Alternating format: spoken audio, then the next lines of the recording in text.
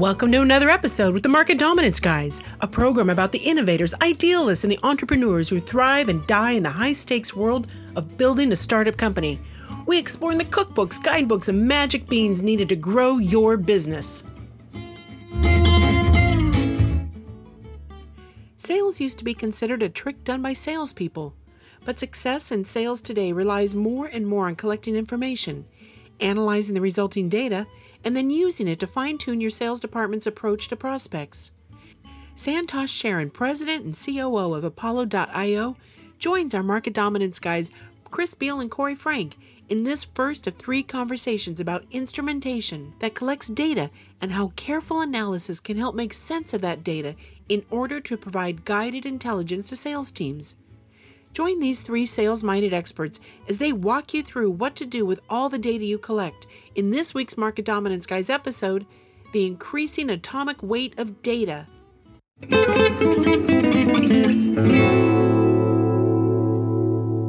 Hello, welcome to another episode of the Market Dominance Guys with Corey Frank and the indomitable Chris Beall, the sage of sales, CEO of Connect and Sell. Good afternoon, Chris. How are you? Hey, Corey, I'm doing good. Back from Italy and happy to see you. Well, is everybody back from Italy and really happy? But I'll take that for what it is. But I'm sure you and the fetching Mrs. Finucci had many a wine label that was retired. So over the course, that's an episode. That's for the post show, I think. But we're happy here. We don't want to waste any more time than we have. We're with Santosh Sharan, who is now the president and COO of Apollo.io. And if anybody within the sound of my voice is not subscribed or using Apollo.io, and you call yourself a salesperson, a professional salesperson, you are clearly like to operate with one arm behind your back. But I think what Chris and I are so interested in hearing about today here, Santosh, is your background is certainly you've been a data guy. You're not a carpetbagger. You're not a tourist. This is the industry that you have lived and cut your teeth in for many a year, including over at Lead Genius and a little company called ZoomInfo.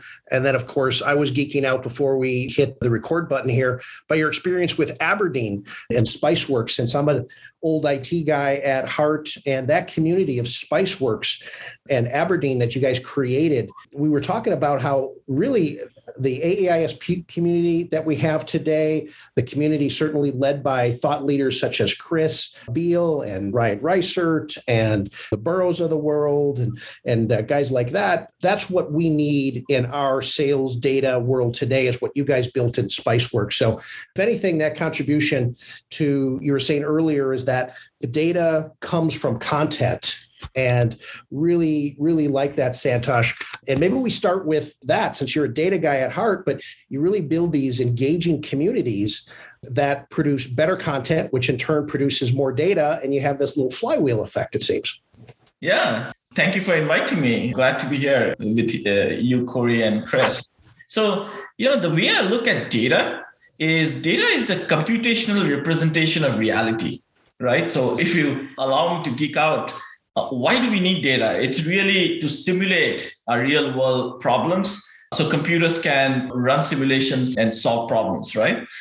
So this computational representation is like an exhaust that comes out of either community or content or multiple other ways that you source data. But this is also why accurate data is so important, right? Because if you're simulating something of inaccurate information, then clearly the outcome is going to be inaccurate, right? Mm-hmm. And where we stand, even though our discussion will mostly be around the use of data in sales and marketing, but if you think about it, sales and marketing is ahead in some ways using data, but in coming decades and years, you would see use of data in many other, you already see data being used in recruitment, finance, a few other places, but I think sales and marketing is a very interesting segment to leverage data because sales, historically, it's all been about human interaction, right? A good marketer just had a good gut feel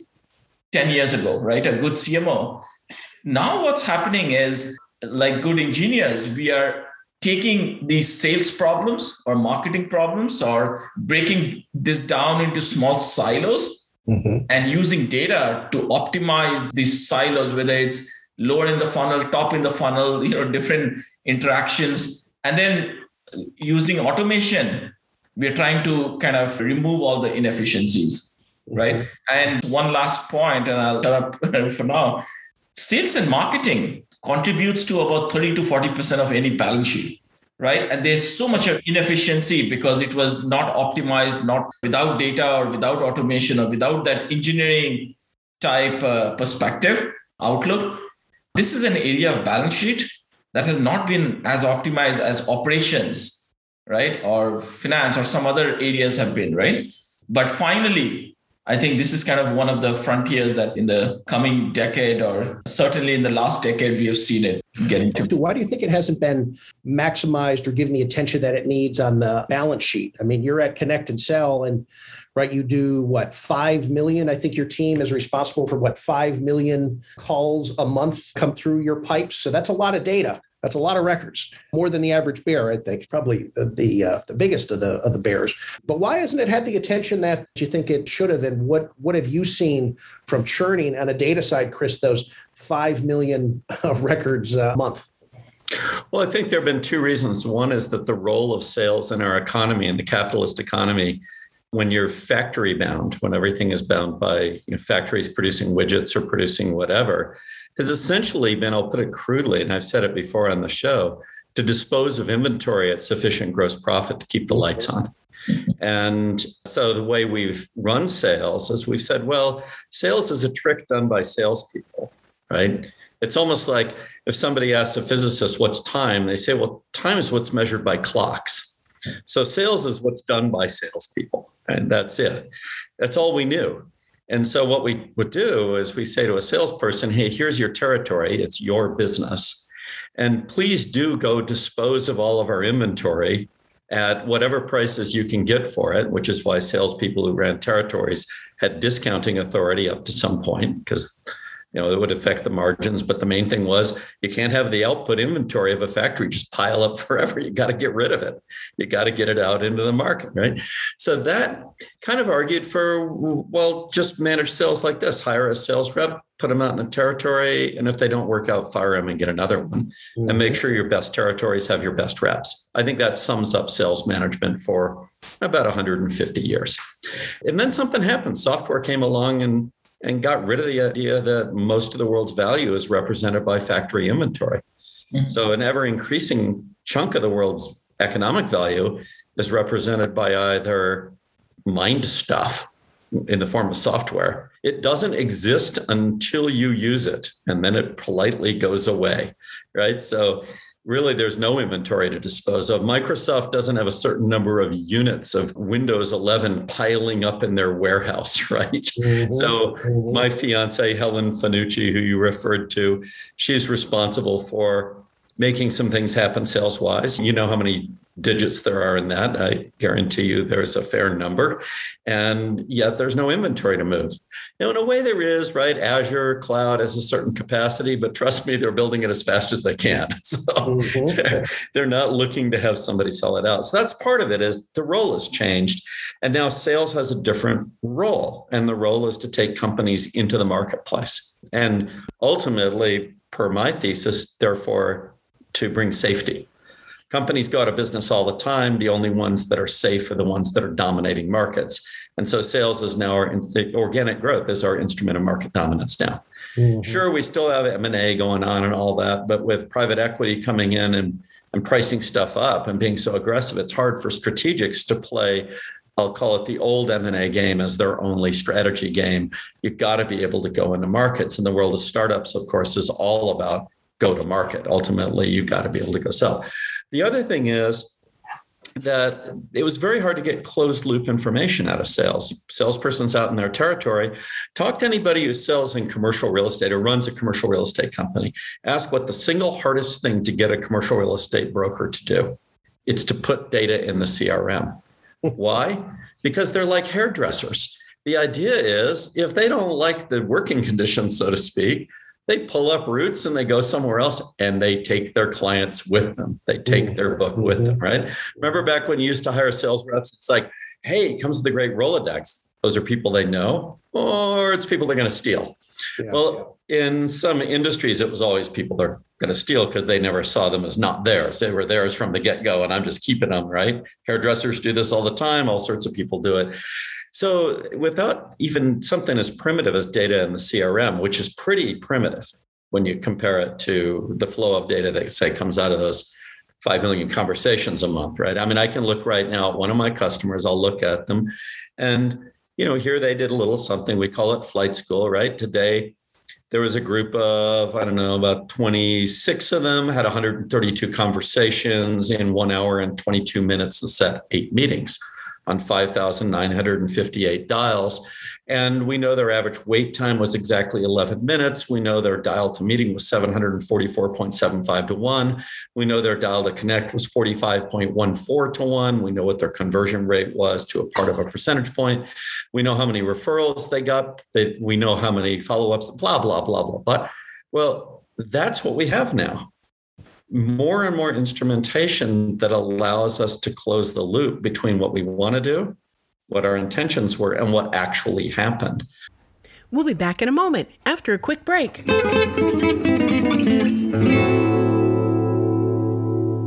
Connect and Sell, welcome to the end of dialing as you know it. Give your fingers a rest with Connect and Sell's patented technology. You'll load your best sales folks up with 8 to 10 times more live qualified conversations every day.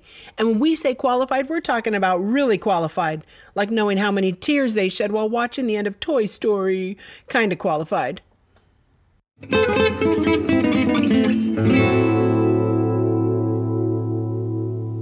And we're back with Corey and Chris. So, and without closed loop, data is not it's a representation of reality, maybe, or it's just a representation of what somebody kind of thought was going on. Mm-hmm. So to get that, and Santosh, I think you can chime in here, is that where you came from, maybe even before Aberdeen, when you looked at data as a CEO, as a president, Chris, certainly you too, running sales teams for many, many years.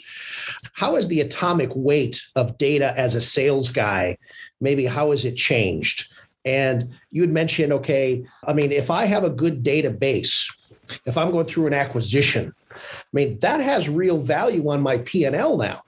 Whereas before, right, I had a Rolodex of clients, but now it's not just about the clients, it's maybe about my methodology. Mm-hmm. It's about who picked up the phone versus who did an email and who responds to white paper content regularly, all of that. So maybe a little bit about what's changed. What have you seen changed in the data world, both you guys in the respective companies that you've led in the sales teams over the last few years? Yeah, I can take the first step. So, long back, especially for a sales team, data was all about what they saw in the CRM, right? Just customer records. Started with the Rolodex, right? Or even before, if you go back, the data was started with the yellow pages, right? Where the traveling salesman, whoever digitized that yellow page kind of spun off the data industry in some way, right? So that evolution has continued and continues to get complex. You used a very interesting word, atomic weight of data. I like that. Initially it was only CRM, but now we have fast forward. There is so much data around that CRM data, right? That has increased that atomic weight in some way. Data on demand, on timing, on past behavior. What tools have they bought in the past? What is their intent to buy in the future, right? And are they exhibiting certain traits? Like, are they hiring for certain roles that will make them good candidate to buy a sales tool? Has there been a recent exec change? Have they raised a round of financing? So there are all these other pieces of information that we correlate that makes, I guess, the job of the sales rep, you can say, a little easier. Well, I shouldn't say it's easier. It provides some guided intelligence. Right? Well, I think that word guided intelligence, Chris, you and I have spoken about, I think we had a couple of guests on at one time or another in our well over 100 episodes now. I think we're cracked into 3 digits of the number of episodes where we talked about the methodology that certain reps have for data, right? Like if you remember Harvey Mackay, had the McKay 66. Right. I think it was dig your well before your third, where his guidance for he sold envelopes. Right. You remember everybody was harvest swim with the sharks before you're eaten alive. Right. Lives out here in Phoenix and great best-selling author. And the McKay 66 was about, can I get 66 pieces of information on every one of my prospects or clients, not at once, but over my relationship, their birthday, their spouse's name. They like to golf or tennis. What's their favorite bourbon? And as I amass this data, I like the term you use, boss behavior. That's a good one, because I may have a great prospect, but if I'm working with inside an organization that has a sense where it's a not invented here shop, or it's a very methodical buying shop, all these mythologies exist that I may give a lead to Corey Frank. Here you go. This is a good lead. He's a CEO of a large SaaS company. His name is Chris Beal, and his fiance is Helen Finucci, and he has this much of experience. He's good at math. Great. What else can I get about him? What do you see in terms of that? Because it's becoming more and more rich. And where is kind of this tipping point? And what are the factors that I care a little bit more about than others when I'm a sales rep collecting this data, or a sales manager trying to collect data? Chris, I bet you have a distinctly different perspective on this than Santosh, for sure. Well, does that mean I have to go first? Yes, this is the part where we have a little tension. We throw it in there because, especially germane with what Connected Sell does versus setting up all this other data, right? I think it would be interesting to talk about that. Well, it's interesting because, Santosh, I think you're right. In some ways, the job has gotten easier. But the fun thing about sales is how easy or hard the job is always turns out to be irrelevant. It's only what you can do competitively that counts. Yeah. Sales is that one part of business where competition, not internal, but external competition, ultimately rules. And I think it's one of the reasons sales leaders don't last very long, is because nobody knows how to be competitive in a predictable way. They're trying to predict everything about the market, but they can't predict whether they will actually win the competition with whoever it is that's out there that they're fighting with, if they can figure out even who that is. And if they can do it before they get canned or run out of money or whatever crazy thing happens. So it's kind of funny. I make the distinction between three categories of data. There's publicly available data that anybody can get without doing anything. Google is providing us with huge amounts of that. When somebody says that I'm going to meet with a guy tomorrow, and he's a CEO of a company that I don't really know very much about, and all I did was just went out and Googled him, and in less than 5 minutes, I knew many, many more than 66 things about him. Many, many, many more. And guess what? So would anybody else who's meeting him. So I would put that in the domain of publicly available data that might take a little skill, not much. I will put, for public companies, the last quarterly earnings call, the transcript of that call contains an amazing amount of valuable information about that company's intentions. If the CEO mentions a product that they're actually taking to market in the first 3 paragraphs, he's panicked, right? That's just as simple as that. CEOs don't like to talk about being saved by products because that sounds really, really bad. But if they acquired a company and they think that they've got to do something in the market, they'll throw that bone to these analysts and mention a product. Okay, well, that tells you something about that company, right? Still publicly available. Takes a little bit more business acumen to process it and turn it into something of value. And there's only so much of it you can process per unit time. You're only so good at whatever you do, right? Then there's the world of, I'll call it private data. Private data comes out of conversations. It's completely proprietary. Tomorrow, when I have this conversation with the CEO in question, I will learn things, as will he, that no one else on earth knows. And some of it will be emotional stuff. It'll be subtleties in the conversation. It'll be what lights him up. What does he hesitate on? Some of it will just be things he's likely to tell me that he wouldn't publish to the world, right? And then in between, there's not publicly available data per se. You can't Google it up, but it's acquirable data. And there's market made in that data. Santosh's company is a brilliant example of making market in that data, and in more than that, because they also make market functionality around the data. Like, what do you want to do with them? Do you want to call them? Do you want to send them an email? You can act on the data. So it's where pay for the combo privilege, I'd call it, of knowing more than the other guy and speeding up and being more precise in your actions. And that's the deadly combination that if you combine it with private data, Proprietary data allows you to take a dominant position in the marketplace because you see more than anybody else and you can react to it. So I make those three distinctions. One of them grows a little bit every day, publicly available data. One of them only grows when you have conversations. That's our business, taking folks from 2 conversations to 50 or whatever. So they can, if they're good, they have 25 times as much privately available data, proprietary data. And Santosh's business, I think, and you can correct me if you're wrong, is to make the data that is kind of publicly available, make it make sense to you and your organization so you can use it to guide action and become both more efficient and more effective with the resources you have to hand today, which are your sales reps and your products pretty much. I mean, that's kind of my view. I love the way you describe, Chris, this publicly available data and then data that an expert can acquire, right? And then private data, right? So I'll just continue with your classification. I think what we do or a lot of data companies do is 10 years ago, an expert sales rep or a manager, what they could do with lots of training and intuition.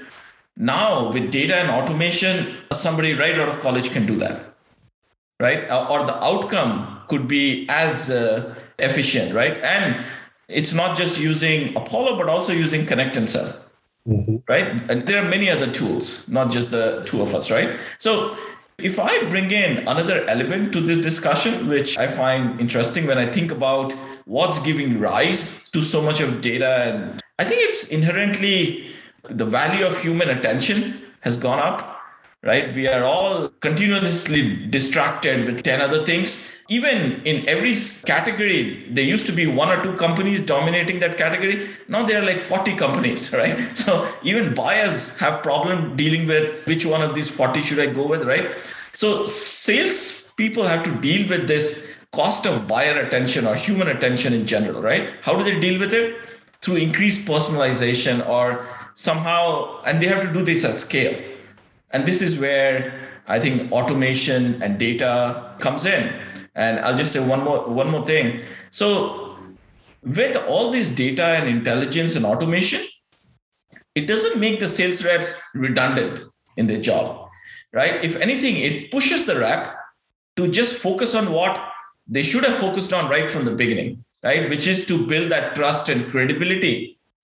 And this is where Chris's company comes in with calling, right? With that human voice provides that trust and credibility. But all they should be doing is providing education to the buyers, right? Instead, where sales reps spend time is 80 to 90% on everything else. Yep.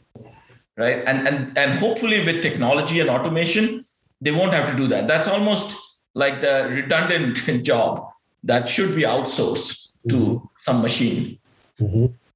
I'm curious as a sales guy, when I look at just number of fields and you have these inflection, these power up levels, when you look at old Hart Hanks Info USA data, right? That I think the 3 of us probably called through, a mechanism probably similar to this, right? An old rotary phone. When you look at data like that, Santosh, what have you seen as the different inflection points over the years, especially coming from Lead Genius and Spiceworks?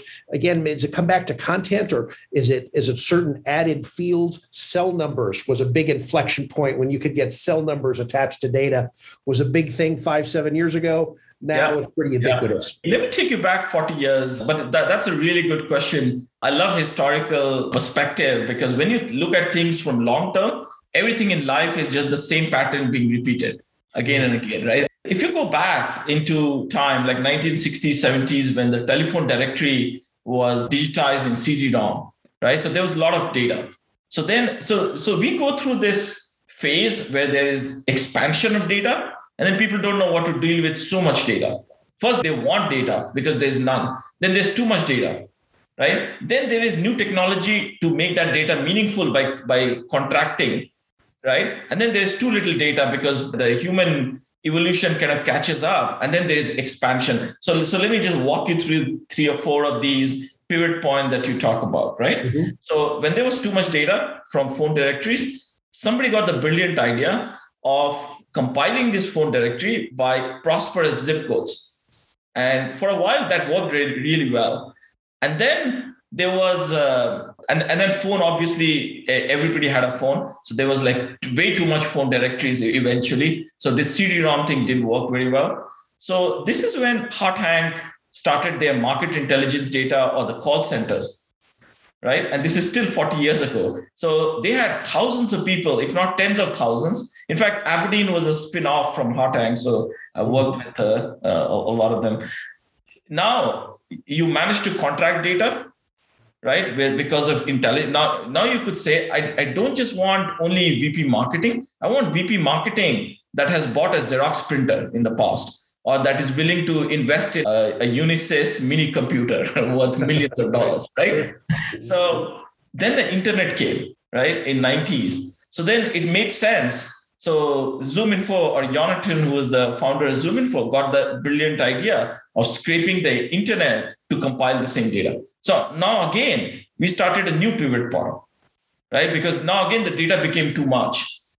So he started compiling, then there were tens of millions of contacts. So compare that to the phone directories that became millions, and Hot Hank call center kind of created sanity. And that's why Hot Hanks had a multi-billion dollar valuation, right? Sure. So now when you had so much of data being compiled through internet, in the beginning, it was great. You could go in, search in these tools and get, but then there's too much data. So not surprisingly, you see companies like AG Data, right, in TechInstall, or Bombora in Intent. Now, these initiatives are helping curb. Now, they are like filters. So you don't have to look for only VP market. You can look for it by certain criteria, right? And Apollo builds some of that as well. But this will continue all the time, right? Because it's like our pursuit of knowledge. It never stops. Right, so pursuit for data will always have more and more advanced features by which we will find, and I think it'll become more niche and more vertical oriented. I think we are exhausting the horizontal sort of approach. Now there might be specific filters for legal industry or real estate, like Chris was talking about, right? So the same data, but then think about ZoomInfo or Apollo is going to have only so many filters that applies to everybody, right? Yeah. Then if there's an adapter of Apollo or ZoomInfo only for real estate, then we can have filters like, is it a commercial real estate, or is it residential? Is it multifamily home or single family? Things that we don't provide, right? And then, so I think those are some of the data elements that will be, I guess, discovered in future. In the meantime, the overall size of data as people log on to the internet and use more. So remember, we feel like the internet is saturated because we live in the US, but globally, there's still about half the world yet to join the internet, right? So there's a large portion that are still, which means the size of these databases just continue to rise and explode. Mm-hmm. You just gave the mother of all excuses to any sales reps who's listening of why I miss my numbers, because only there's so much of the world that still isn't on the internet and I can't get to them, boss. So my territory is a little too small. That's what I heard as a sales guy, right? Is that my territory too small?